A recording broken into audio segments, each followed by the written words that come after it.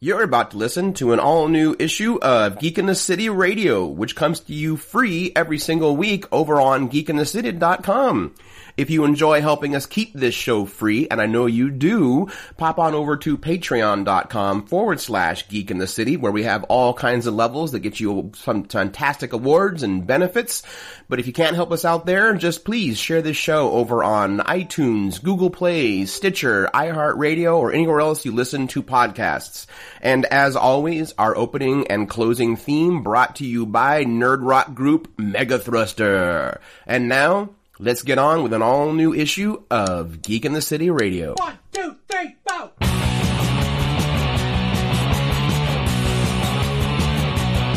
It's been a long, long week. Why don't you spend some time with geeks? So many issues a day into which we must delve. We're gonna talk about the stuff that makes you scream and shout. Hit the red alert, we're going War Factor 12. Thanks for pressing play. Now we're gonna save the day, alright.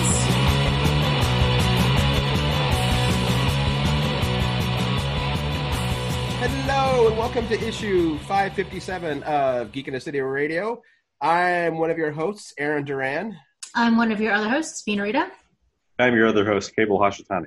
I'm the guest, Greg Rucka. Hey, Greg, how's it going? I'm okay. How are you guys? You've had a week.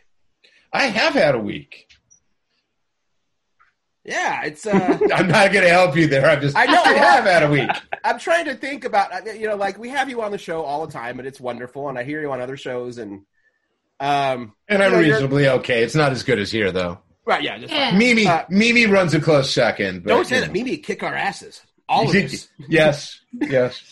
Both physically and in terms of how professionally she runs her show. Well, she's also Mimi, which means like she is gracious as an angel in flight. So, Right. Yeah. But no, I think what I meant was that you are very passionate about many things, and the world is kind of so much a dumpster fire right now that it's hard. But for the last week, just from me kind of following or whatever, you have seemed genuinely happy, and it's actually kind of nice to see. How can you not? How can I not be right now? That's what it's nice. I mean, I've got some really thick cynicism walls, and they're not even. I'm not because that's not true. I'm not cynical. Let's just say the defenses are very, very entrenched and much thicker than you would think. You were reasonably jaded, I think. But I've never thought of you as a cynic. Yeah, I wouldn't say, I don't think I'm jaded. I think I'm realistic, which I suppose proves the point. Right. But only a jaded person would say that. Yep. But yeah, man, I mean, something like I woke up, what was it, Saturday morning? And I had a text from Gina, right? Gina Prince Bythewood, who's the director of the movie. And literally the text said, "Good morning, writer of the #1 movie in 79 countries," or something like that. And it was like, and you go, yeah, that's awesome. And then, of course, me being me, I immediately go, of course, it's not like there's a whole lot else out right now. I mean, you got to immediately be like, it is awesome, and I want to embrace it, and I am incredibly grateful. But the necessary reality check is an ongoing thing. You know what I mean? It's like, it's great. People are seeing it, and it is really wonderful how people are responding. I am also well aware that we released into a market without a whole lot of competition. Well, I mean, sure, but don't discredit the work with that. Don't discredit what you and Leandro have created and the whole cast and crew created. I'm not. I'm genuinely not. I actually have a counterpoint to this. Same. You also released it into a market where everything is available and everyone is seeking out comfort food in their entertainment. Yeah. And Old Guard is #1 in 79 countries, and it's brand new. Yeah. No, I absolutely take what you're saying, Cable, and I think it's important. Look, we are benefiting from the moment in both the best ways and also because of the worst things in the moment. You know, it is. Sorry, I am being buzzed by a gnat or something. Oh no, Greg is going into DTs. And apparently getting emails at the same time. We need to hit do not disturb. Yeah, I mean, look, we did release. I think it is #1, just empirically, right? I think it's a good movie. Okay, I think it is a good movie. It is objectively a good movie. That's what I mean, right? I think, in as much as I have objectivity about it, it does what you want. You are entertained by it, and it gives you more. It's got some real heart. It gives you some things to think about.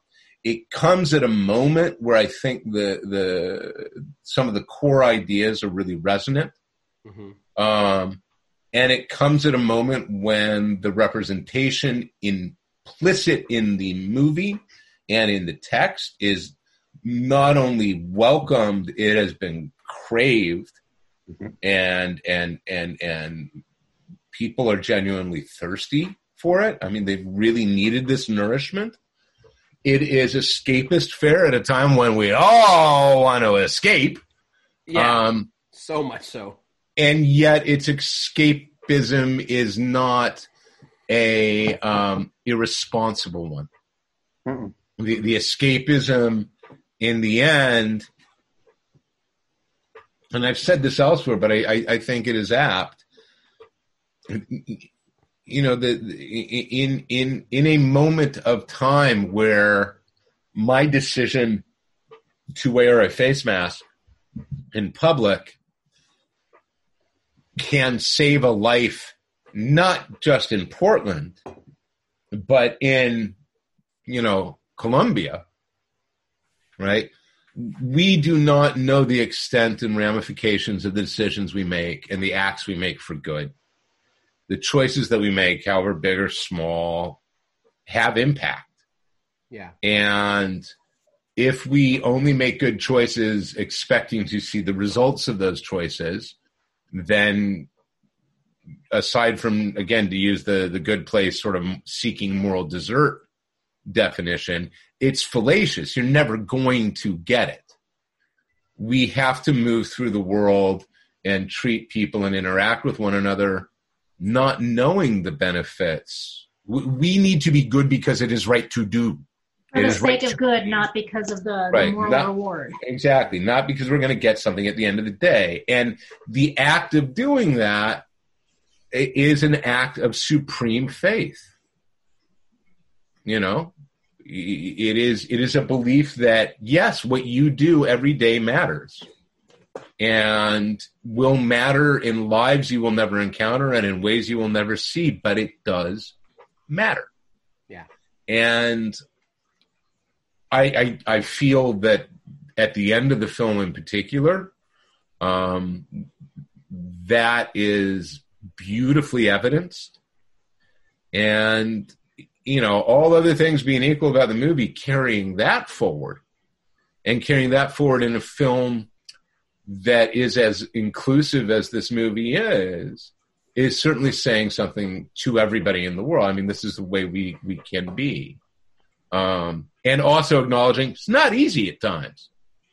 And right now is one of those times when it sure as hell ain't easy. So, right. And that reminds me, like, one of my favorite, this movie has a lot of lines that have stuck with me. And I'm sure we'll get to the armored car scene sometime in the show tonight. But there's that part. What scene are you referring to, Eric? Right. But there's a part where she asks, she asks Nikki, are you good guys or bad guys? Yeah, Niles. No, not yeah. And she asks the tailor, "You good guys or bad guys?" And Joe says, "Depends on the century." Right, and I like that they also acknowledge. I mean, there's some other things there, but I also like it. I feel like in that line they acknowledge it. Like at the time, it was the choice that I felt was right. We hit an interesting... and then history will decide. We hit an interesting thing. When you hit the credits, I learned a new term. They're called the before the mains, is that sequence that you get when the movie ends and the camera is moving along the sociogram and you're getting all the close-ups. Mm-hmm. And here's a little, you guys may know this, some may not.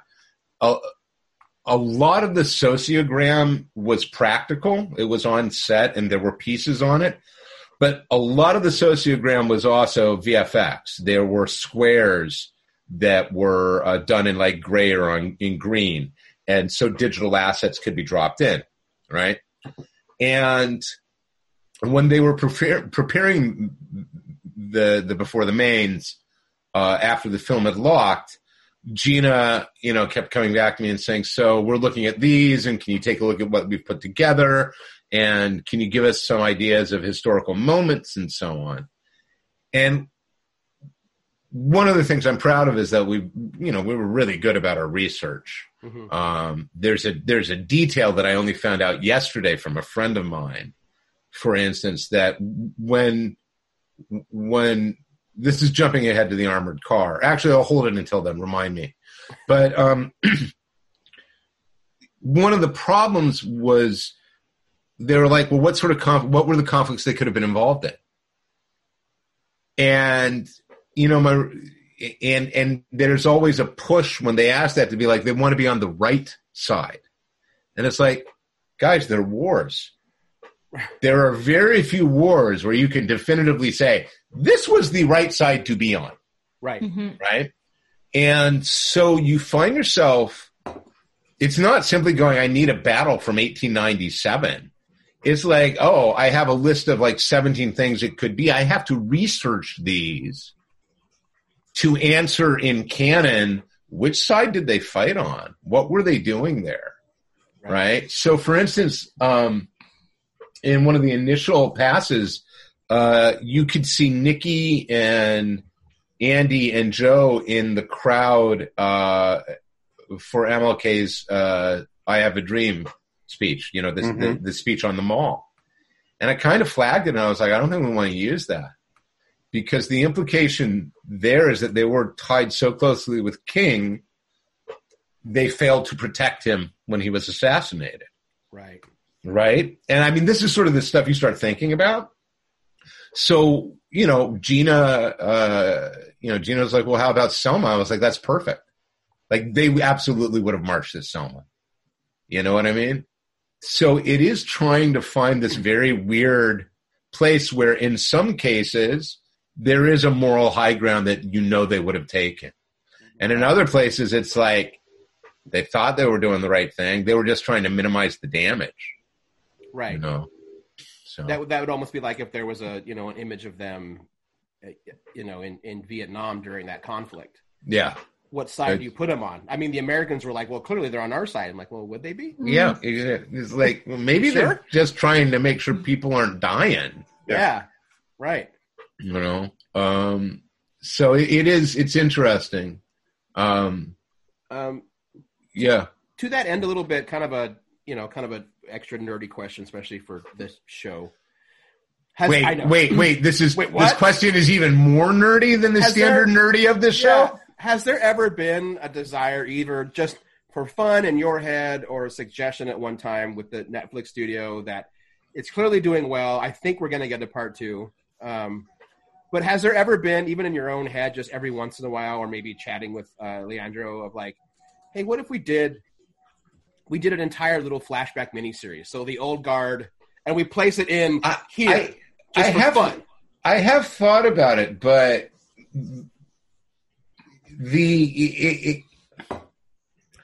I'm not sure it would work as a comic. I think if some bright boy at Netflix says, hey, what we could do is we could do a bunch of like 8-minute or 15-minute or 30-minute, the old guard in, Eureka in 1845. Sure. You can do that. And those would be fun. But I think trying to sustain that as a mini, certain outcomes, it kills the jeopardy. Sure. Right? You are riding more the novelty and the glee of going, oh, we get to now be in this moment, in that quantum leapy way. Yeah. Oh, we get to put her in the Battle of Trafalgar. That's going to be fun. We've never seen her on a boat yet. That's a really good point. If you focus on the essentially flashback periods, it's not the same story anymore. Now it's like a almost a time traveling or like a period piece. Yeah. Which this is not meant to be. But I do want to point out that I was actually really disappointed at how fewer number of flashbacks there were in the film, because that's I called think budget. And they add so much context to the characters, so that was a little bit of a bummer. I will say that, and you're speaking clearly as somebody who knows the graphic novel. One of the things that I've found interesting is that apparently some of the social media response has been, I would have liked to have seen more flashbacks. And one of the things we have been talking about in the eventuality of there being a sequel is actually being able to show some of these things, being able to show, like when I wrote the screenplay, you got to see Booker's death. When I wrote the screenplay, you got to see Nikki and Joe meeting. Those had been written and were in it. Mm-hmm. It was really only Andy who didn't have a lot of flashbacks. And then, because of the needs of the production and the needs of budget, it was like, well, we're going to have to remove these things. And I'll say that the brief Booker one that you see, almost didn't make it. And I guess this is a preview for those here. There's going to be a new social media released asset tomorrow. And it's a cool little sort of featurette. And you'll see some more material that didn't make the movie in it. There's more stuff with Quinn and Lycon in that. Interesting. But yeah, there was a lot more Quinn and Lycon stuff that had been shot and just didn't make the cut. I didn't. You said like that, just that brief Booker flashback, and he has a couple pages to share his sort of origin story, so to speak. Well, that's exciting. Can you say what social media outlet that's going to be on? Well, I suspect it's going to drop on all of them because it is Netflix. So if you are near a device that gets the Facebooking or the tweeting or the Instagramming or the tumbling or whatever, I suspect it'll be out by midday tomorrow, I believe. Okay. And it's fun. It's a fun little bit. And one of the things I like about it is it has an artifact feel to it, in the same way that this sociogram places it in the real world, right? These things really happened. Look at these people in these moments. This is a fun little thing. So I was really tickled to get to be even a small part of it. The marketing stuff, and the people on the marketing have just done a tremendous job, and I am very impressed. Given again, the moment we're in, there are a lot of ways you could have misstepped, and put out the wrong thing at the wrong time, or said the wrong thing at the wrong time, and really turned people off. And I think that I've been very impressed with how responsible Netflix has been about this, honestly. I don't think I follow Netflix on Instagram, and I still saw sponsored ads for the old guard that were not just reposts from your Instagram. Yeah. So they were doing a good job. They were definitely finding their target market and sending the stuff to it. Very cool. I would have just... Go ahead, Bean. Oh, so I would have said that. I'm sure it helps that the core content is of such a quality, of a nature that it's hard to misstep. You'd have to go out of your way to do or something that might accidentally even be offensive or just insensitive. if it's we not are talking about Hollywood, right? I mean, it's like, you know, the ability to trip over one's feet is well documented. But yeah, I've been, we all hear all the Hollywood horror stories, and God knows I have Hollywood horror stories. I don't have any about this. Good.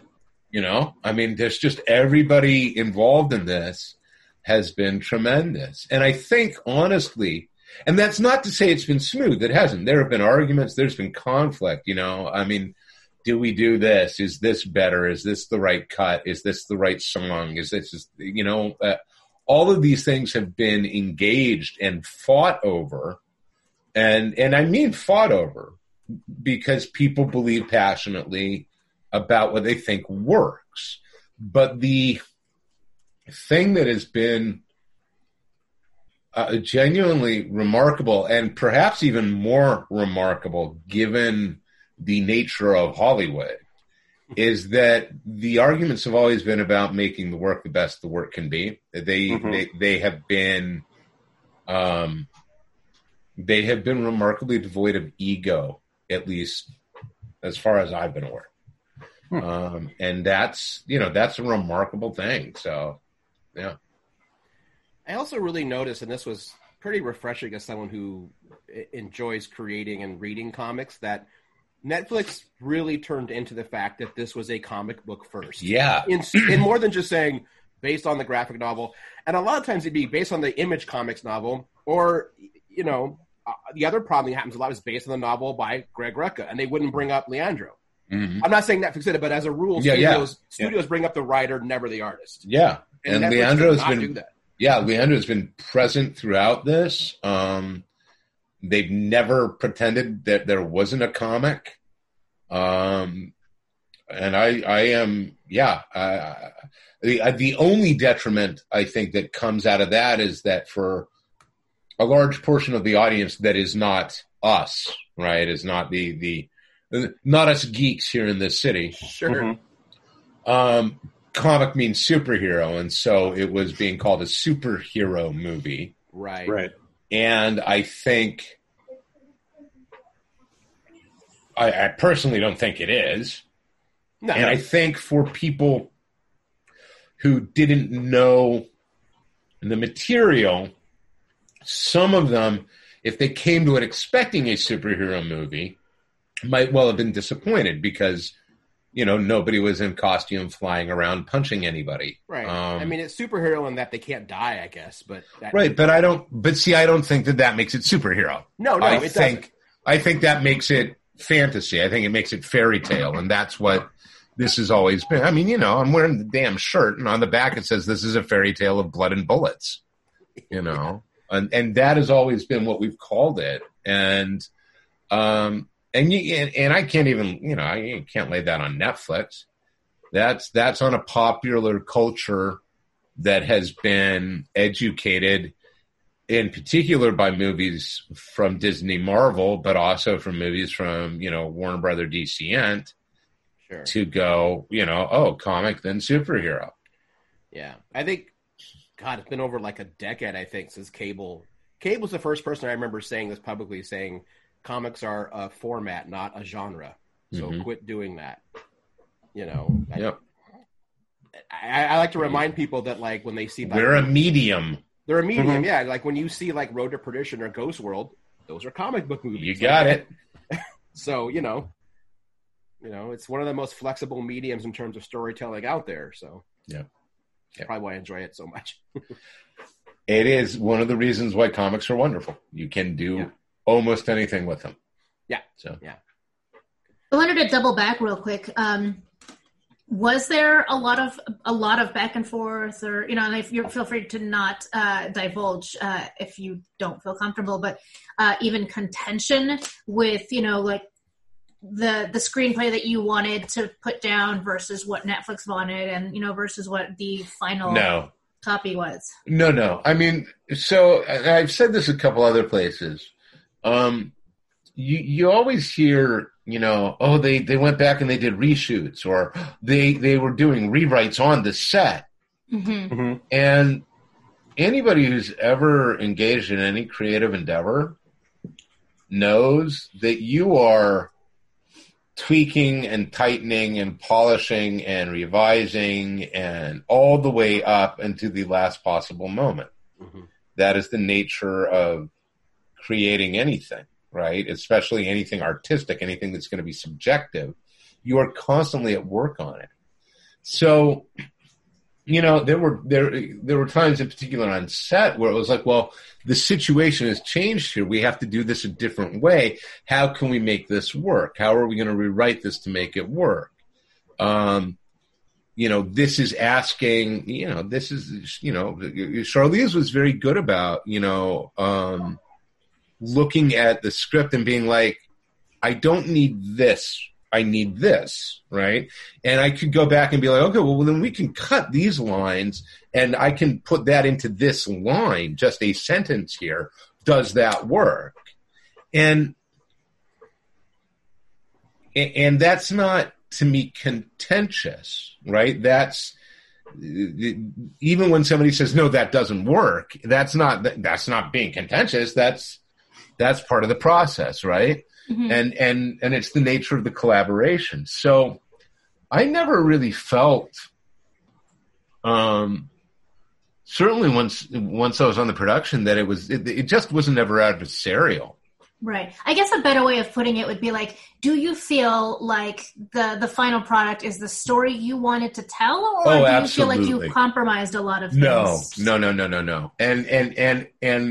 And absolutely, I laid that on Gina more than anybody else, because, you know, the director's privilege is when they come onto a property, you know, there's a reason writers get fired. We are socks. And then they go, you know, I have a friend who's a screenwriter. I'm going to hire them to rewrite this the way I want it. I like their socks on me. The moment Gina and I met, I mean, she had the graphic novel. The first words out of her mouth after, hi, nice to meet you, I love this, was, why is this not in the screenplay? Why is this not in the screenplay? And on multiple occasions, you know, and she's made no secret about it, it mattered to her to preserve, as she put it, the heart and soul of the material. And I think for Charlize as well, because my understanding is that there was a script, but she encountered the graphic novel before reading the script. And for her, that was very much the same thing as well. It was this core we want to preserve. Mm-hmm. So yeah, I mean,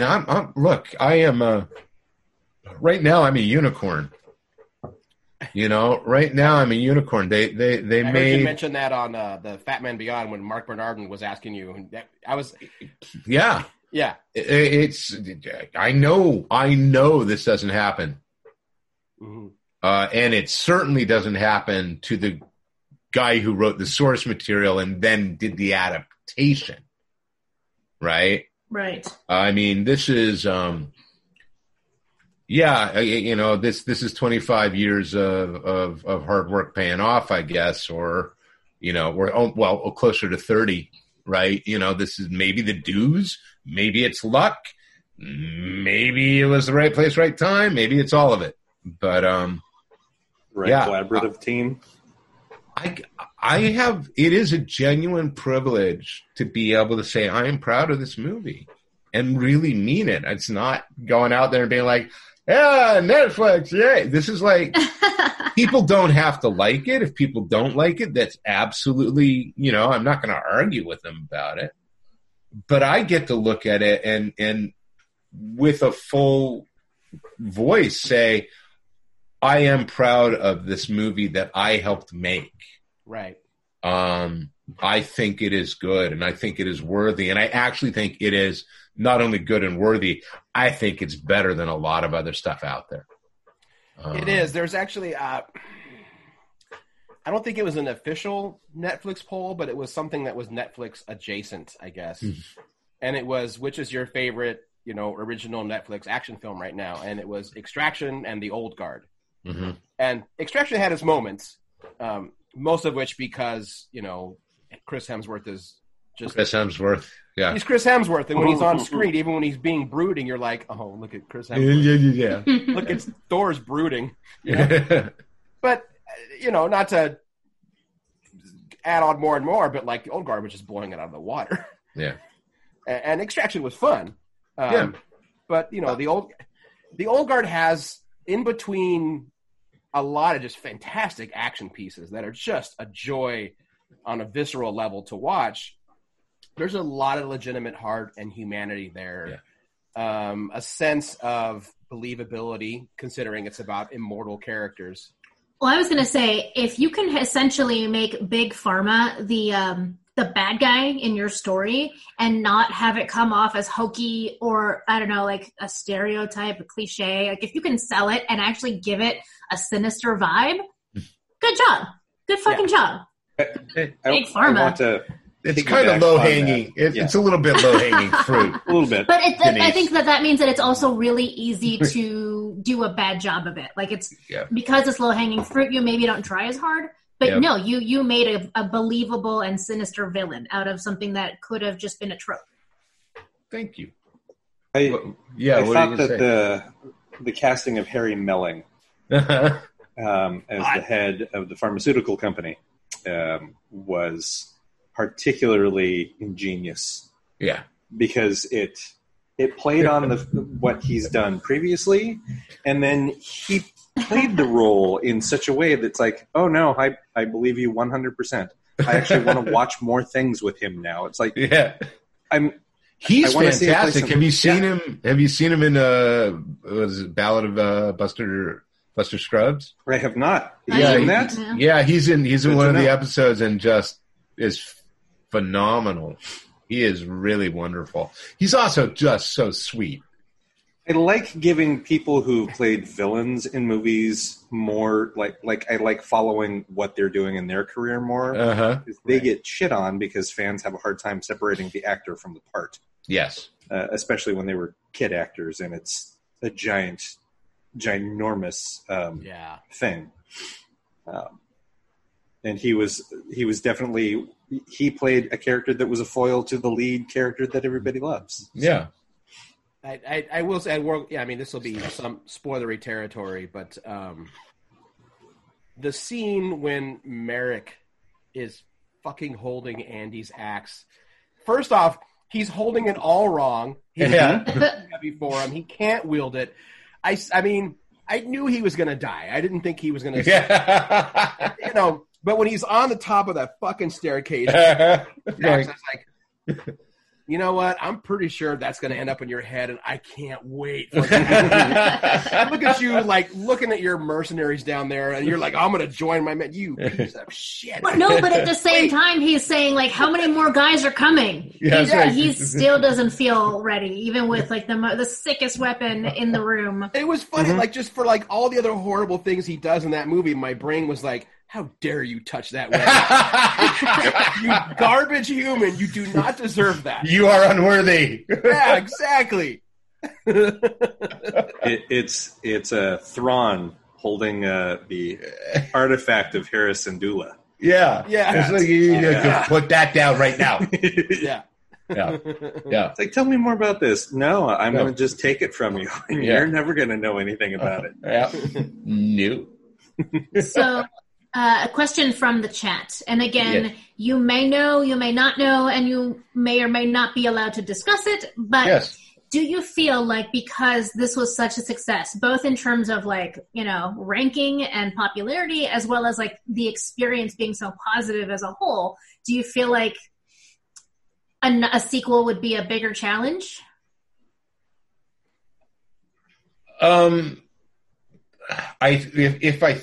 If I am understanding the question, that the challenge of, look, anytime you have something that is apparently as well received as this is being received, you automatically have expectations if you say there is going to be a second. Right. And you would be foolish not to acknowledge the expectations of a second, right? that you certainly don't want to do anything that tarnishes the memory of the thing that made people want the second in the first place. Where I am right now, I know what the second is. I know where it draws from the source material, and more importantly, I know where it diverges. And it diverges much more than the first one ever did. And I'm kind of excited about the potential opportunity to write it. As we've been saying, it's a collaborative process, so what it may ultimately look like versus what I imagine it looking like are going to be two different things. There's just no way they're not. But if we have half of the creative force behind a second one as we did in the first, I actually am not terribly worried. I think anytime you make a sequel to anything, there is an element of we want the same thing again, but more. Mm-hmm. And in some cases it works. Wick 1 to Wick 2 is a great sequel progression. Not 2 to 3. Well, and then you get into the problem of 2 to 3. Yeah. And the problem of 2 to 3 is that they forgot they forgot their story. Yeah. And they fell in love with their mythology. And and look, the reason I think people are responding to the Old Guard is that all of the trappings on it are really cool and people dig them, and that's awesome. That's why they're there. But the heart of that story has merit. And when you exchange your heart for more sizzle, you can't eat sizzle. You have to cook some steak. So my biggest concern would be fighting the urge to turn too much into it. So, for instance, Denise was saying, I would have liked to see flashbacks. I want flashbacks in a second. I want to be able to show some of the stuff we couldn't show. But we're going to have to pick and choose those very carefully because the story isn't taking place in the past. The story is going to be taking place in the moment of the story. So I'm aware of the pitfalls there, but I'm not intimidated at all by it. More fool me, maybe. Well, and considering how the first one ends, there is definitely ample opportunity for flashbacks. Just a little bit. Yeah, I don't want to, I guess, spoiler alert. Look, if people are listening to this and they haven't turned it off yet to go watch it, I think they're kind of in for it anyway. Like, they've had abundant opportunities to be like, maybe I should see the movie first. Maybe yes. Yeah, they don't have the excuse of, well, I couldn't get out this weekend. Like, nobody could get out this weekend. That's true. Yeah, there's no reason you could not. Well, I don't want to attack people's personal timelines. People, I just will say that yes, I have referred in many an interview as that button scene is referred to in case of sequel break glass, right.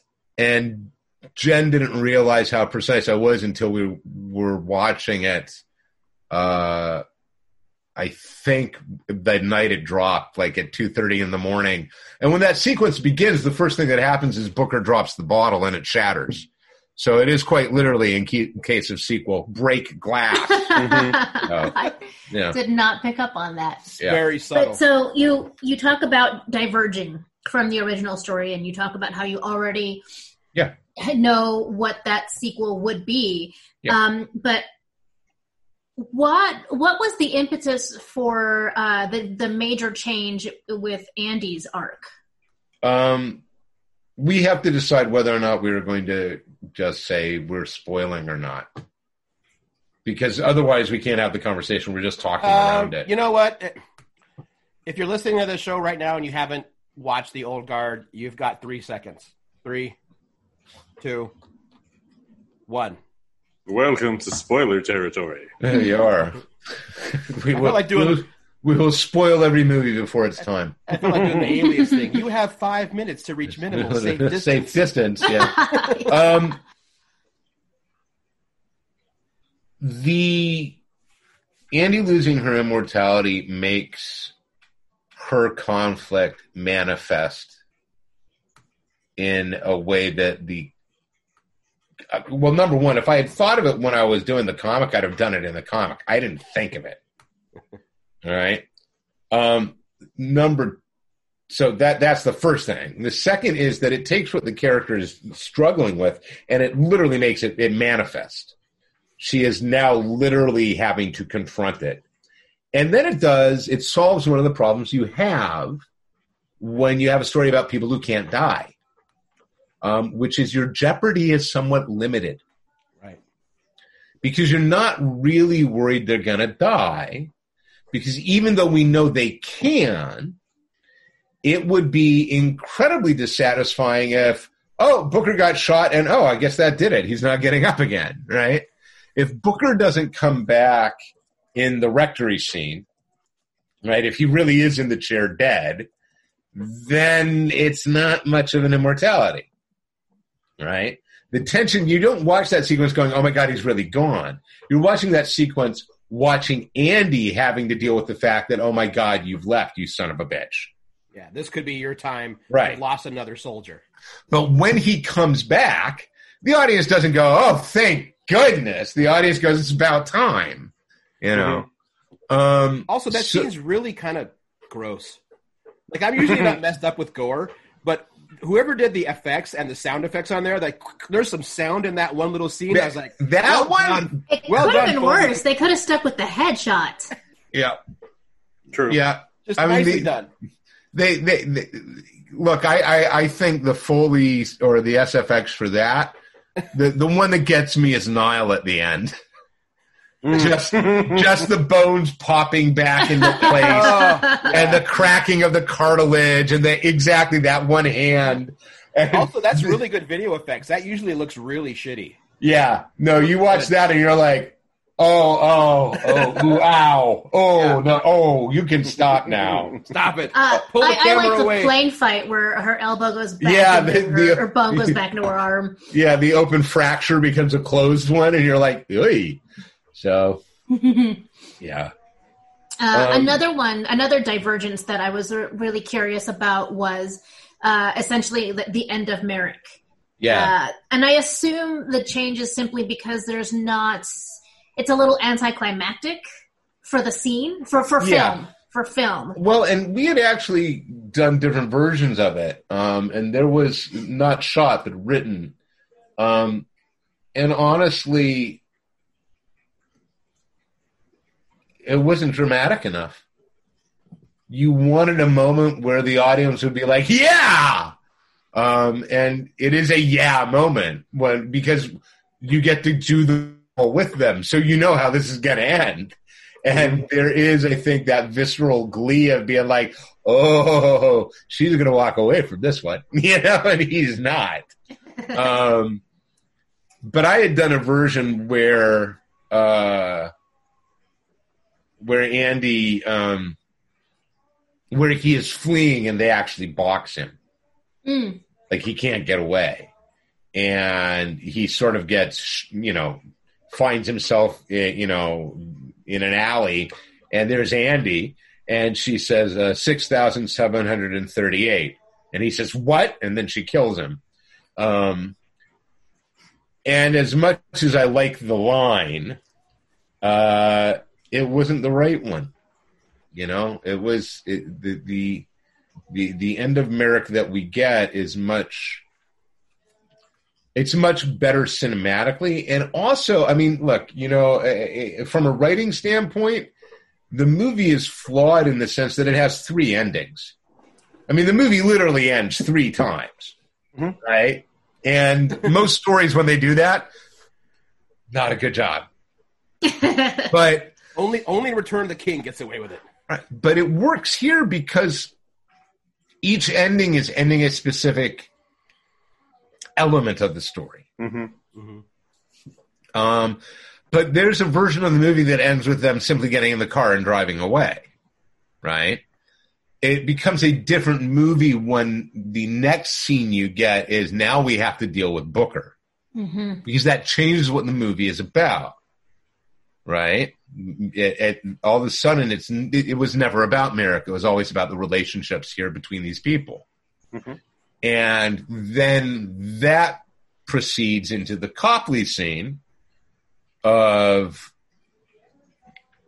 the restoration, if not of faith, of a sense of purpose and meaning, which is the resolution of the Andy crisis. So, I mean, and all of them are there, but I remember doing that and literally giving it to Skydance and being like, guys, there are 3 endings here. One of them's got to go. And they're like, nope, need all 3. Need all 3. And it actually, I don't think, and the thing that I think is interesting about it, and I may not, no, I'm not the best judge on this, but to me, it doesn't drag. You don't hit Merrick's death and then start going, when is this thing over? No. You know, you want to stay with them. You want the resolutions to the other arcs. Yeah. Mm-hmm. Yeah, just because they've, quote, killed the big bad doesn't mean the story of this moment is over. And I think that's effective in part because the story is not about the big bad. No. You know, it's not about him. It's just not. I did think that were this a theatrical release, the final bit with Booker, that would have been a post-credit scene. Yes, yeah, they'd have moved it there. Yeah. Mm-hmm. Yeah, without question. and the reason it's written as a post-credit scene, and the reason it plays the way it does, and there were discussions about it, right? It's because Netflix, you can't do a post-credit scene on Netflix. You finish watching something, and it immediately goes into the small box. I mean, you can, but they'd have to make it the first time Netflix didn't do that, and people would be like, "What's going on?" Exactly. So, or you have to be like what we did and select, no, I don't want a preview of the next thing. I want to watch the credits. I am exactly. And then you get rewarded for doing that. Yes. But that's the way Netflix works. So it was, I mean, and I actually kind of liked the solution because it wasn't me. That was Gina, and that was, I believe it was Gina and Terry. And Terry was the editor on the film who came up with the ... That was good. The ellipsis, and I dug that. The first time I got to see that, I was like, "Oh, that's nicely done. I like that." So, yeah. Well, before we continue our conversation with Greg about the Old Guard, this is a great time to pop on in and thank our sponsors. First up is Bridge City Comics.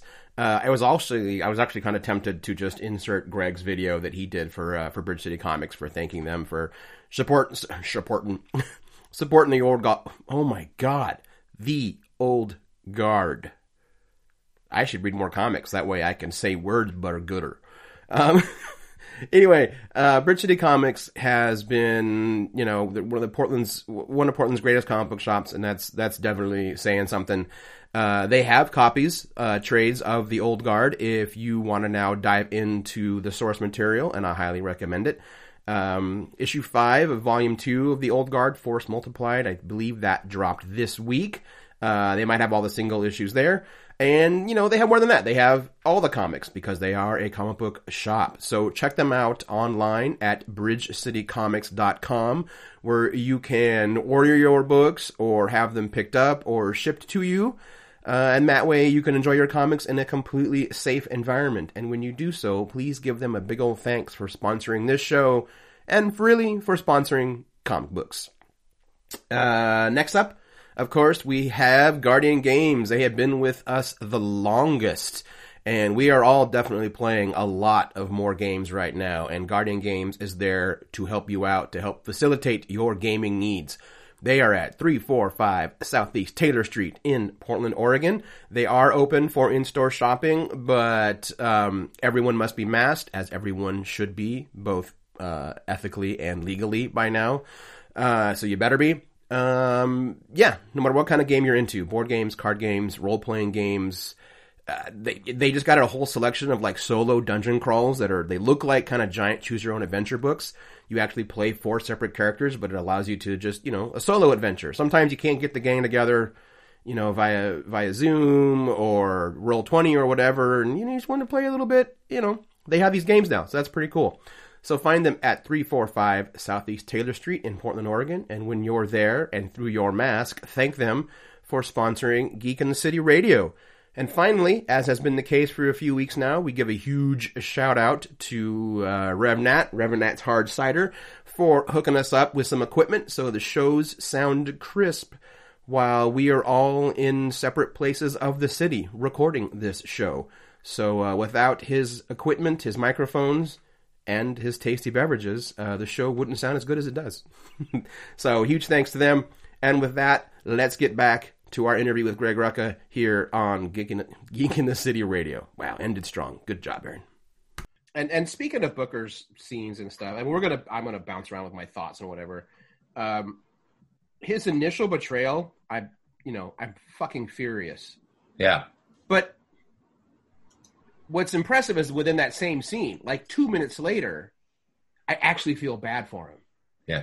I get it almost immediately. And in my head, I'm like, would I have done that? And I can't answer yes or no on that. Yeah. Even more I so think once they're both strapped into the medical bay. Yeah. Well, and his first line when he gets in there is, "I killed her. I've killed her." Mm-hmm. Yeah. Which is heartbreaking. Yeah. It is genuinely gutting. I wonder when they have that conversation where they decide what happens to him. Yeah. At the end, Niall wants to forgive him. I mean, there's even a line, clearly Joe and Nikki are like, no. Yeah. I kind of get the impression that Andy sides for them just to keep the peace, but like in her heart, she's like, no, I actually get why he did it. But it has to be dealt with you can't mess up the ranks. I will tell you exactly the way that plays out is that awesome. Niall wants to, he has learned his lesson. You need to forgive him. And Nikki is arguing for a certain amount of forgiveness. Mm-hmm. There has to be a penalty. There has to be consequences for your actions. Right. Otherwise, we don't know that you really learned. But I'm willing to be lenient. And Joe's like, screw that noise. He did wrong by us, and he's got to pay for it. Mm-hmm.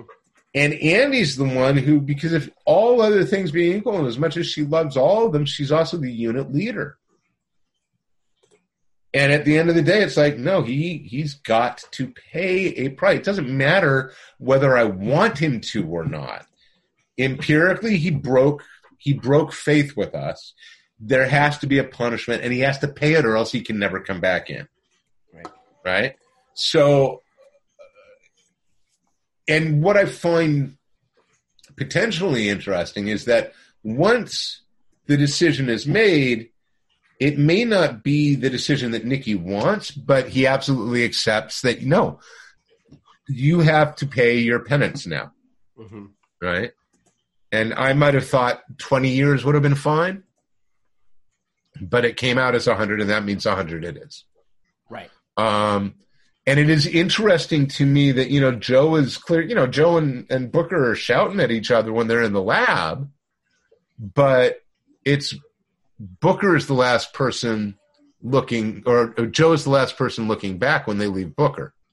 Yeah. Right? They start at the stairs, and it's Booker and Joe have the match.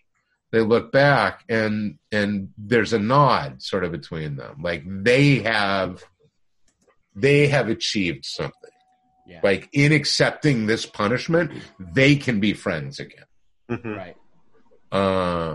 And I think that's why there has to be a punishment. Mm-hmm. Well, it's that thing, and like this happens and it happens in a lot of military-based stories. It wasn't that you went your own way that the organization disagrees with. It's that you broke the chain of command.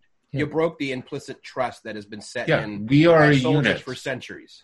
Yeah, and we have to be able to rely upon each other. And that's what Andy's responding to. We have to be able to rely upon one another. And you broke faith. Yeah. You literally did not have our backs. Yeah, you didn't have our backs. So, sorry. That's got to be paid for. There's a bill.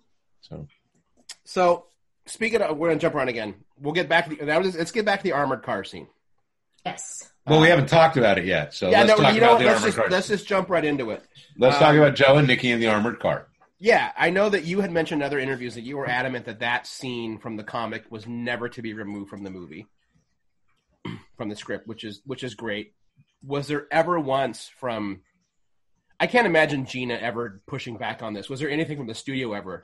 Or was it just like, no, we are all in on this? If the studio ever pushed back, I never heard that the studio pushed back. I will tell you two things, and I find this funny. About the time I turned to the second draft, one of the executives at Skydance and I were having a conversation. I said, I'm a little surprised you guys have never given me any notes about that. And the executive in question looked at me and he said, honest to God, Greg, if that scene hadn't been in the screenplay, I would have wanted to know why and have demanded you put it back in. Wow. That was one of the things we were buying. And I said, well, that's great. I mean, I knew I liked you guys. That's really good to hear, actually. Yeah, well, so here's the funny part about that. So you get to a point in the production, right? Gina has done the edit. We're now, I've gotten to come down and watch the edit. We're talking about what to cut, how to improve it, how to, you're trying to get it down to a certain runtime. The same executive, we're sitting in an office after having watched the cut, and he sits there and he says, I'm getting a little concerned. I think maybe we have to talk about losing that scene. Because it's not, if the movie's about Andy and Niall, here's this scene that's not. And I just remember looking at him and being like, good luck with that. And that was as far as it happened. Yeah, right? There was never a serious discussion about it. It was quite literally him doing his job and looking at this work and going, is it everything? Is it doing what it needs to do? And you got to be able to ask the question, right? You have to be able to ask the question. He wasn't asking the question going, here's my chance to get the scene I hate out. It was quite literally like, is this serving the movie? And clearly the final answer was absolutely. It absolutely serves the movie. Yeah. It is a fair question to ask. Mm-hmm. But I thought it was really funny that, the same guy who told me, no, goddamn it, this needs to be there, was also the guy who could say, we really need to ask if it is the right choice. Right. But he wasn't coming at it from like a personal thing. It was a truly production question. Yeah, it had nothing to do with the politics or fear of controversy or anything like that. It was simply going, is this a 2-minute sequence that hurts us rather than helps us? Sure. There's a moment in that sequence at the end after Nikki and Joe kiss, after that moment. Yeah, the beat before all the toxic males go like, we have no idea how to respond to this. Right, but there's one of them that I actually had this weird moment. I'm watching this, all these completely horrible toxic males, but there's one of them that goes, like for a split second, I thought, oh, you know what? They got through to one of them. Yeah, that's right. Like one of them went for all his bravado, and it was probably this actor. He read into. But for that one moment, this one guy went like, oh shit, that's kind of pretty. I wish somebody would say that about me. Right? Exactly. By the way, I want everyone to be able to hear that at least once in their life. That's one of the most fucking beautiful lines of dialogue ever. But I am very, very fond of the way Marwan delivers just the start of it, which is, you're a child, an infant, and your mocking is thus infantile. And I just, at that point, you just kind of want to sort of sit up and be like, oh, here it comes. I don't know what's coming, but here it comes. Yeah, when he's... I found out yesterday, my friend Nunzio, my old, dear friend Nunzio, tells me that in the screenplay, when Joe is trying to wake up Nikki, the script read, Joe, parens, medieval Italian, close parens, Niccolo, wake up. My understanding, what Nuns tells me is, and apparently like the Italian audience loves this, is that Marwan was using an archaic Italian term for wake up. He was effectively, instead of saying wake up, it would be the equivalent of saying awaken. So he was using an Italian construction that apparently is not commonly used anymore at all. It's like 200 years old. Yeah. And I love that was Marwan and Luca deciding that was how it was going to go, right? This wasn't all the lines. These were the lines in the script, medieval Italian. We didn't go ask somebody, now can you translate this? Right? They came up with that. If I didn't think that they were two actors doing a role perfectly, I would think they are together. And not just the fact that they both look sexy together. They look so comfortable around each other. But that's because they love each other. I mean, and I'm not, and I don't mean Joe and Nikki. Luca and Marwan had no daylight between them on set. Like, I have a photo that Leandro took at Shepperton outside of the soundstage that was being used to shoot the interior of the armored car and the interior of the freight car, and I believe also the interior of the mine. We're all in this one soundstage, and it's in between setups, and they're both in their costumes. They're just kicking a soccer ball back and forth. As Europeans do. They, and talk about you never feel more like an ugly American than when you're standing in your multinational cast going, I speak English, and your co-creator and collaborator and artist is conversing with you in English, Marwan and Luca in Italian, and then whoever and Matthias in Portuguese. And I'm like, is he Spanish or Portuguese, Leandro? Leandro lives in Argentina. So, okay. I'm sorry. But he lived in Barcelona for a while, and I mean, I'm sure he's got about 7 languages. And I'm sitting here going, I know a little French. I can get by in Mexico. Yeah, I mean, I know a little French, but yeah, I mean, like Luca and Marwan, they hung out. They each, I think one of them was staying in a hotel. One of them had an apartment. They would get together for dinner, and then they would stay up drinking, and then they would, and when I met Marwan, he was sending during production, he would send pieces of poetry that he had been reading. Like, I would get an email from him saying, I found this poem, and I think this is really a beautiful poem for Joe and Nikki. And oh my God. I mean, can't take it, Greg. Stop. No, That's so romantic. There was no hesitation, and no squeamishness, and none of this. I mean, they played these guys in love, and that was it. And they liked each other and liked playing these guys in love. And there's 2 other scenes that really sell it. I mean, one of it is the dinner table. The dinner table. That's the Malta. No. Malta happens when Malta's they're stuck to those beds. They say, this reminds me of Malta, and he goes, what time? And he goes, he just smiles. Yeah. Oh, that time in Malta. No, for me, it's the moment when they're in bed together, and I think it is, I want to say it's Nikki who's clearly having a little nightmare. It's a quick little moment. Well, it's just he just holds him a little bit longer as he's kind of quivering from a nightmare. That really hit me really hard. Yeah, no, the benefit obviously of them embracing the parts the way they did, and genuinely loving each other's company is that I think you see them interacting like people who know each other really well and really intimately and really comfortably. That's why I like that dinner table scene, because it's just a quick moment, but they're talking as a group, but they're communicating to each other silently from across the table, and it's so real and so natural. It really sells them like as a pretty early point in the movie. Yeah. No, it's and excuse me, and you see it in their performance pretty early. Yeah.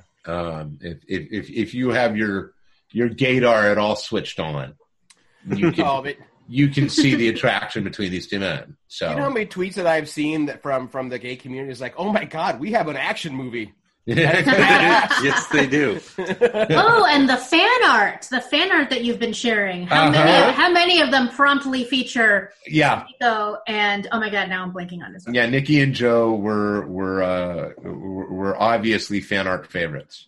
The kissing, sword stabbing, the killing. Mm-hmm. It's a good one. That feels like a tarot deck waiting to happen. Oh my God, Bean, yes. Oh my God, I want a tarot card of the lovers. The tarot of the old guard. So, it's going to happen now that you've said it. Well, hopefully I'll see some of that. Somebody already redbubbled some stuff. It was like, come on, guys. Yay, internet. Yeah. Wait, what's redbubbling? You can put up it's one of those sites where you can put up your designs and sell it, and it doesn't matter that it's a trademarked thing. Yeah, because they drop away for hours. Yeah. You make money off of other people's IP. Yeah. Right. But that's how you've made it, Greg, because other people are profiting off of it. There you go. Yeah. In case you weren't sure before. Charming. Want to jump over to Kiki Lane as Nile. Uh-huh. I really enjoy watching her growth. It's really powerful, and it was there's a scene she has, and I'm not gonna bring up too much real life, but we had a small 4th of July gathering, and some of our friends are veterans, and one of our friends they were talking about fears, and one of my dear friends said, my biggest fear was that one day I would take a life. They drill it into you to be good with it. And he's like, I'm never going to be good with it. I don't think I ever would have been good with it. And he's like, I never did. He says, but that was my greatest fear. And then 24 hours later or whatever, I'm watching The Old Guard. And that's the first thing Niall says is she's like, I can't, they drill it into you. But when it happens, I fucking hate it. I can't do it. Don't ask me to do it ever again. Yeah. And watching her evolution, I felt was really powerful and was very honest. So how much? Where did that? A lot of that is Gina. Mm-hmm. Okay. Gina was very adamant about being honest to that experience and about the immense amount of work and the immense trauma that soldiers feel when they take a life, and about there being this, and it's the wrong phrase to use, that there is sort of a psychological sweet spot that you try to get to that places the act of killing in combat between murder and an inability to act, and that the experience is universally traumatic, and that if it isn't traumatic, there's something wrong. Mm-hmm. And the studies that have gone on to say, the Vietnam studies in particular, that were something like 78% of all rounds fired, were fired to miss. Oh my God! So, I just heard that stat. Yeah. Yeah, that soldiers would actually try to fire above. They didn't want to hit their targets. And it was very important to Gina to reflect that. And I got to say, this is one of those things where you talk about, again, going back to the collaboration, I was never 100% sure about it, because my concern was always that if you spend too much time dwelling on what you are doing, you run the risk of taking the air out of the enjoyment. Mm. If Andy killing people in the church, all the soldiers who are coming after them, if the movie stops and says every one of these men had mothers and fathers and brothers and sisters and children, and you are watching a very different movie. There's a reason why in the middle of the red circle sequence in John Wick, nobody stops to go, oh my God, I need to call my wife. Bang! Right? I mean, you don't, because if you do that, you are forcing the audience to not enjoy it. Right. You are telling them, oh, no, we know you were having fun killing people. There's an argument to be made that this is one of the things people have been responding to in The Last of Us 2. Oh, Jesus, I just started that game, damn it. I broke down. There's a sequence that you will get to roughly midway through where the game tells you that you are looking at the bodies of this other thing, but when you see them, my first thought was, oh my God, I did that. Yeah. Like literally I am stacking bodies like cordwood now. And there are places that it's worthwhile to interrogate that, and there are places where you absolutely do not want to. And I think it shows what a deft damn touch Gina has that she was able to thread that needle, because it is a very, very delicate dance. Yeah. It's way too easy for it to become pandering and parody if you acknowledge the death. Well, and the flip side is it's really, there's a reason why movies don't bring it up, because it's a very hard thing to answer. If you bring it up, this is going to be a bad example. If you were going to have sexual assault in your story is about the sexual assault. It is not backstory for a character, right?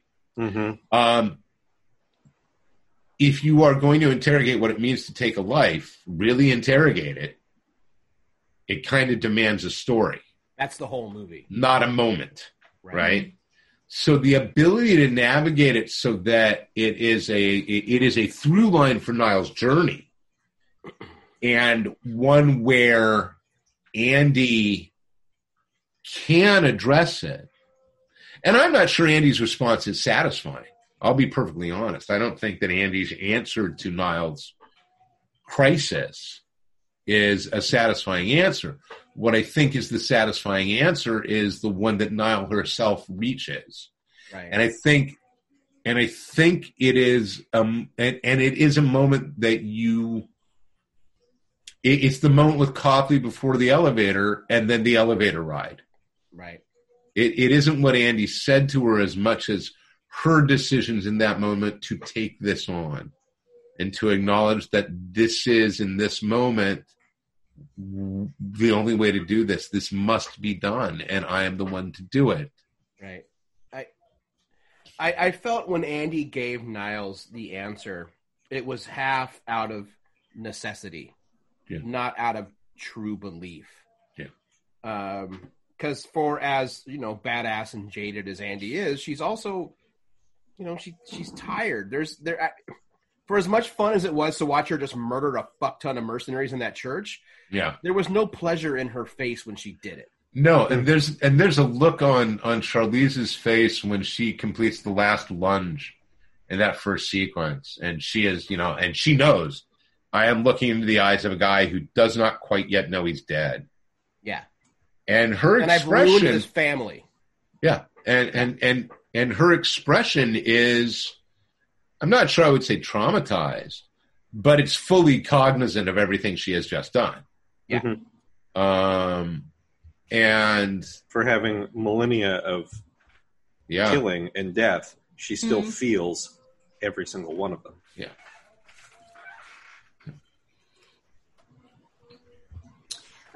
Let's see here. I know there were more questions, but they've all gone quiet. They fly by as the chat continues, and we get into these deep answers. I was going to say they disappear in the sea of gifts. Let me find one here. Excuse me. Oh, here we go. Here's a question, but it does start to go off topic now, if that's okay, if we're ready for that. Never go off topic. Question is, has Queen and Country picked up steam? with the Scot-Free Productions?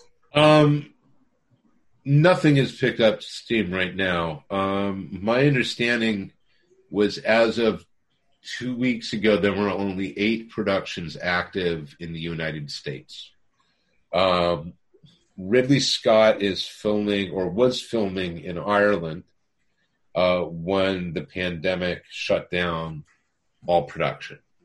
So I am told that Queen and Country is the movie that he intends to shoot after he's finished the one that is currently stalled because of the pandemic. Mm-hmm. I have nothing to do with it. I did not write the screenplay. I am not involved in that production. So your guess is as good as mine. I do know that if it does happen, apparently it's going to be on Netflix. So apparently that's where I live now. Well, so far so good. Oh, yeah. It's not a bad place to live. No, that's not the worst place, yeah. There's definitely worse options. Oh, yes. I don't know, but that's I don't have the insider knowledge to truly make that statement. So,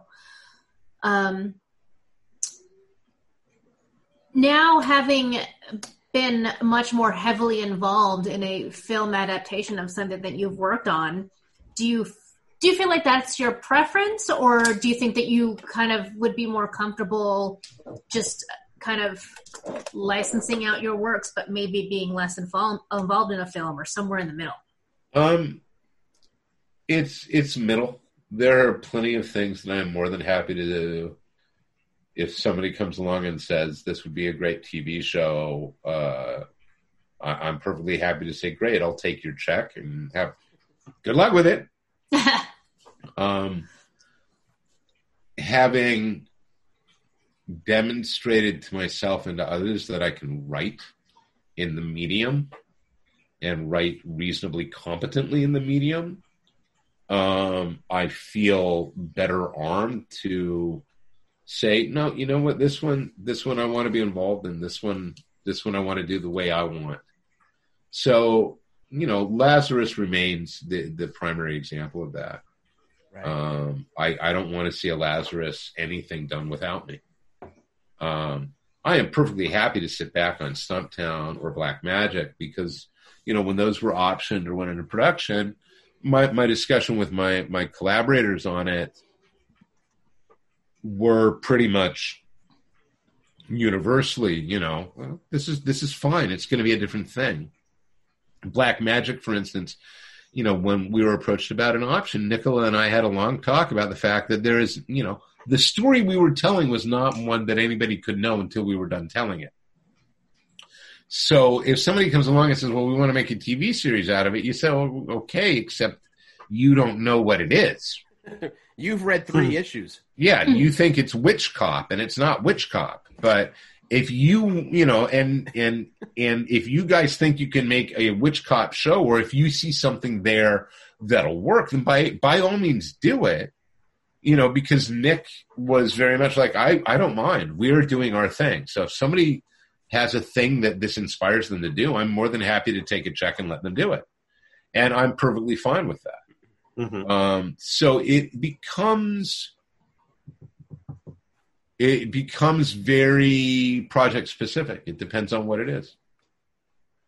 Is it just that you think with Lazarus because you have spent so much time in that world? I don't think. Yeah, or is it because so many of the themes in Lazarus are so connected to the world right now that it needs to be handled correctly? I don't think that it's less that. It's more that I know what that story is. I know things about the universe nobody else knows. If you are going to, and if you are going to do Lazarus, I want it done right. Lazarus is not a premise for a show. If you're going to do a Lazarus show, you are adapting what we have done and you're expanding on what we have done.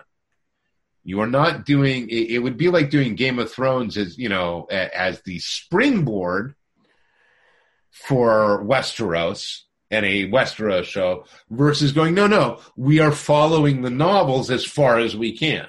Right. Mm-hmm. And then when we get to a point where we can't follow the novels, we will extrapolate out for better or for worse, but that's what we're going to do. right? Right. Lazarus is not a setting. You option something like Stumptown, you're optioning the characters, not the stories. You're optioning the right to tell stories about a woman named Dexedrine Callisto Perios. That's what you're doing. Right. And you are taking with that certain truths. She's a private eye. She's a walking trash fire, and other stuff. And I say this with like all love and respect. You're buying an updated version of like the Rockford Files. Yes, that's exactly it. Which is great, fantastic, yeah. fun. Yeah, I knew what I made. So. Bex in the chat wants to know if there was an option of doing the Old Guard as a movie versus a series, and if not, do you have a preference for what could have been? I actually think it's really well suited to movie. There was never any discussion that I was aware of that was like, "Oh, maybe we could do it as a TV show." Skydance acquired it with an intention of making a movie. Netflix came aboard with an intention of making a movie. And in success, God knows what'll happen. Mm-hmm. So who knows? There might be an Old Guard TV show in 10 years. Who can say? Well, if Skydance is this happy with you, if the fates are kind, you will get that 4th Trek script. That Sunday and then I will grab onto your coattails like no one has ever grabbed on before. There's an errand stuck to me. I just bring him his coffee and whiskey. I don't care. We're a ways away from that, buddy. But it's nice to dream. Mm-hmm. Kane wants to know if you got to touch the axe. I got to carry it around. There were something like 4 hero versions, and they were heavy. There were several stunt versions, and then there were multiple effects versions, and also for the swords, for Nikki's sword and for Joe's sword, where they basically build the weapon and then do the blades at different lengths and cut them off and have tracking marks on them. So in a lot of the combat, what Charlize is actually swinging is like this much labris, so that the rest of the labris can be added digitally so she doesn't accidentally kill a stunt performer. Right. I got to watch her filming the fight in the church. And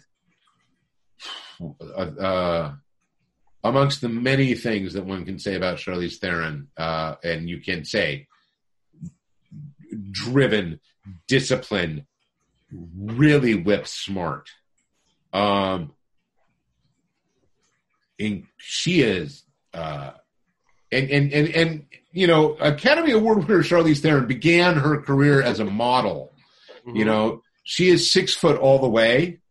You know, with legs that are most of the way and willowy and of a type that you look at and from a distance you go, well, I mean, she's beautiful and she's clearly fit, but is she? Oh, no, she can also snap you into like a twig. Right. Like she is amazing and I adore her. And just so focused. And so disciplined. And to watch her do these things, and again, and again, and again, right? If you're a stunt performer, you only have to die, you know, it takes you 3 takes, you get it, and then it's Ed's turn to die. Long as the camera angle was good. Right. Mm-hmm. With the stunt performer. But Charlize is required to kill them in every shot. So, you know, it's and that was, you know, you're in this church in the middle of the English countryside at 2 a.m. because it's a night sequence and it's summer, which means it didn't get dark until 10:30 and it's going to be dawn by 4:30. You know, the sun will be up at 4:30. And there is this woman who everything is, you know, if she can't go, it doesn't go. And she was always ready to go. Yeah. It was amazing. I mean, it really is. My respect for her is enormous. In much the same way my respect for Gina is enormous. It's just, to take on these things in acting and producing and directing and all of these things, you are carrying so much for so many people. Well, there's also something else. The pressure that was put on Gina, whether it was implied or not, is that as a rule in Hollywood, any person of color, but especially a woman doing a comic movie or an action movie, they basically have to knock it out of the park every time, or no one's going to give them a second chance, which is bullshit. Mm-hmm. And if she was ever working with that as a conscious concern, she did a great job of masking it. That's what I say. She just did the work, and she did great work. She did the job. Yeah, her directing is just fantastic in that film. Yep, absolutely. To where I'm like, okay, I want her to do more regardless, but it's like, no, I want to see her do more action like that. Yeah. And I also remember watching it in terms of Charlize and thinking, oh, look, you're finally getting the action franchise you always wanted. It didn't happen with Aeon Flux. Yeah. It didn't happen with Atomic Blonde. It could have happened with Mad Max, but they're going for a prequel, and it's not going to be her. Yeah, I saw that. And she was very. I don't know if she wants to work on that team again. I think she likes the character. Yeah, that was a hard movie, from what I understand. Yeah, I was going to say earlier, I'm like, well, based on what I know about the experience that she had on Mad Max, she is obviously a consummate professional. Yeah, unquestionably so. But that's a level of professionalism that was everywhere. I mean, it really was. And when you're on the set for a feature film, there are 150 odd people running around, everybody doing their job, everybody having to do their job in a timely fashion, precisely, expertly, and then move on to the next thing. And it breaks down if people don't. Right. And I am just the logistical nightmare of making a movie. It's almost incomprehensibly hard. So I've worked on a couple of major features and a lot of independent short films, which is why to this day I stay for all the credits. No matter how shitty that movie might be, I know how much work went into that thing. Like, it's just, they're so hard to make, without question. Even the worst movie you ever saw was one of the most difficult times for somebody. Probably more so, to be honest. That's exactly, like I say, I no longer ask how could they make such a bad movie. I ask how did they manage to make the movie at all. So here's the other. There is no reason a feature film should ever exist. I mean, really, it is the most absurd act of willing something into creation than you can imagine. There is no industry that tilts at windmills more than filmmaking. Yeah, it's just insane. Didn't start out that way, but are you worried that you've been completely spoiled by this? Oh yes. Yeah. Okay. Yes, I'm ruined now. Right. And it's going to change. I'm going to have ego about it now too. I'm going to walk around saying things like, "Don't you know I wrote The Old Guard?" There's going to be You were due. You've been too fucking nice for so long, Greg. Exactly. I think it's your turn to be it. It was time to justify me being a prick. So we should now refer to you as Mrs. Ross from now on. Yes. And PAs will carry signs that say, "Do not look Mr. Rucka in the eye." Exactly. He likes a shot of Jura in his coffee every morning. Don't mess it up. Trailer full of purple teddy bears. Anywhere Exactly. And they must be. That's not purple. That's lavender. Oh. I meant purple. I'm so sorry, Mr. Rucka. It has. It's absolutely spoiled me. And I know how lucky I am. And honestly, if this is the only one I get to be a part of, it's a pretty good one to be able to say, well, I did that. Not bad. Yeah. Not bad. There are worse things.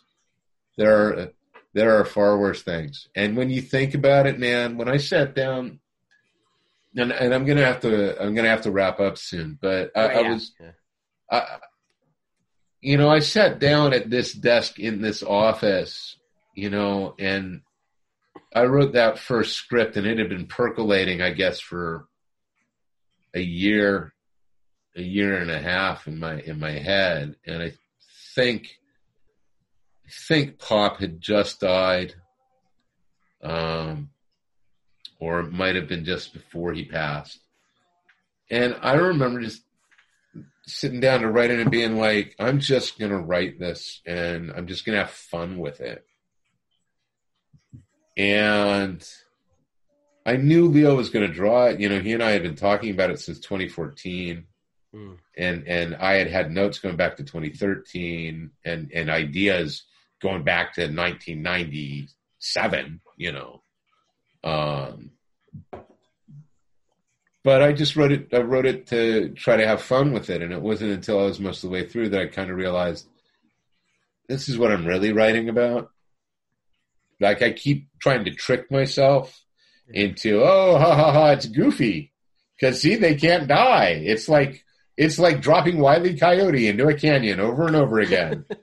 They bounce, and then realizing that no, I was trying to figure out why people had to die, why my dad had to die, and to then go from that to the book coming out in 2017 to the movie, being greenlit in late 2018 with Gina, and then the casting, and then they're shooting it in 2019. And this time last year, I think I had just gotten back from England. I think I'd been back from England for like a day or two. And here it is, and it's out. Right. It's in the world. And all these people are seeing it. And they're seeing it all around the world. Mm-hmm. I mean, Netflix is in something like 130 countries, I mean, that's crazy. It's got to be a good feeling. I mean, I guess it is. I'm trying not to look at it too closely. Like I think I texted you this, and it's probably not going to help. Like I remember I saw your daughter's Instagram story. Yeah, it was just a picture of the movie poster, and she just wrote, "My dad wrote this." And I was like, "Oh man!" Like that one got me, and it's that one got me when I read that one. Out of all the posts, seeing her do that. Well, I will say that I've been given the greatest credit I will ever get with my daughter. When Lin-Manuel Miranda tweets that he likes the movie. Because she's a theater nerd, so yeah. Oh my God. And it's Lin-Manuel Miranda. I freaked out, And he said his account is now an Old Guard Stan account. Stan account, yes. Yeah. Yep. We'll see if he sticks with it, but Who knows? He's going to need an action franchise someday. Okay, there you go. Well, maybe we got a place for him in the second one. Yeah. Just saying. Action musical? Yeah, why not? Oh man, that'd be fun. Actually, I'd watch watch a well-crafted action musical. You bet it. Well, it brings a whole new level to rap battle. There you go. So I know we do have to wrap up here. Anything coming on the horizon you can talk about that's coming out? Black Magic's back. Woohoo! Yay! Should be dropping soon, and still trucking away on Lazarus. And Justin and I are working on a new Stumptown that we're going to do actually as an OGN. I've got some other things that I'm working on, and there's some things in development, but I can't announce yet. There are at least 2, if not 3 separate comic book things that are on the rise, shall we say. So. And I know we talked about this before Old Guard came out, so we're going to have to make you like a monthly guest now. Oh, yes? Because before Old Guard came out, one of the things you promised you would do for us is after Old Guard came out, and I don't know why you decided on that day, you were going to talk about how you personally, if we're put in charge of DC, how you would fix DC Comics. I actually said that? You did. Look at Cable smile. He remembers. Probably was going to be set fire to the building, but you said how I would change DC Comics. Yeah, I can do that, but we'll do that next time. Yeah, next time. There's no time right now. Next time. Yeah. Unfortunately, none of my solutions are easy. Right, yeah. The best ones aren't. The good ones aren't. Yeah. Well, I mean, it's always great having you on. It is always great to be on, and you guys know that. And it's lovely to see you guys. Yeah. Even though, like, Denise never looks at us. So, what do you mean? I'm looking at you guys all the no, time. you got to keep an eye on the screen so you're not looking at the camera. Oh, right? Look at you here. Yeah. I'm looking at your faces, and I'm looking at the chat, and I'm like lightning Googling so that I can have an informed response. Yeah, no, you are hard at work. I get it. We do have one last question before we sign off, and it was from the chat. All right. Norm from Texas wants to know how he can be in part 2. He wants to be cast as an extra. Yeah. He has to get shot in the face. I can't answer that because I don't know anything about the production. When we get closer to production time, Norm, I'll let you know. It needs a barbecue scene. That's where Norm comes in. Okay. I guess, all right, we'll do a sequence in Texas. How about that? There you go, Norm. Greg, thank you so much. Thank you, guys. Guys, be safe and well and healthy and love your loved ones. Always, yeah. Will do. Next week, we're going to have Joe Illidge on. He's going to chat with us a little bit. You're going to have Joe on? We are going to have Joe on, yeah. Joe is awesome. Joe's great. I'm so excited to talk with him. I love Joe. He was on Black Tribbles last week, so we're going to have him on next week. It'll be cool. He is awesome. I love Joe. So, yeah. Yeah, Joe's a good guy. Super pumped to have him on. Give him great big virtual hugs from me. I will, of course. Right. And with that being said, I'm Aaron Duran. I'm Bean Rita. And I'm Cable Hashitani. I was Greg. That's right. And we will talk to everybody next week. Peace out. Yo. Oh, yeah, I forgot. Ted Wheeler, you must resign. That's how we end the show now, by the way. I do not disagree. There you go. Good night, everybody.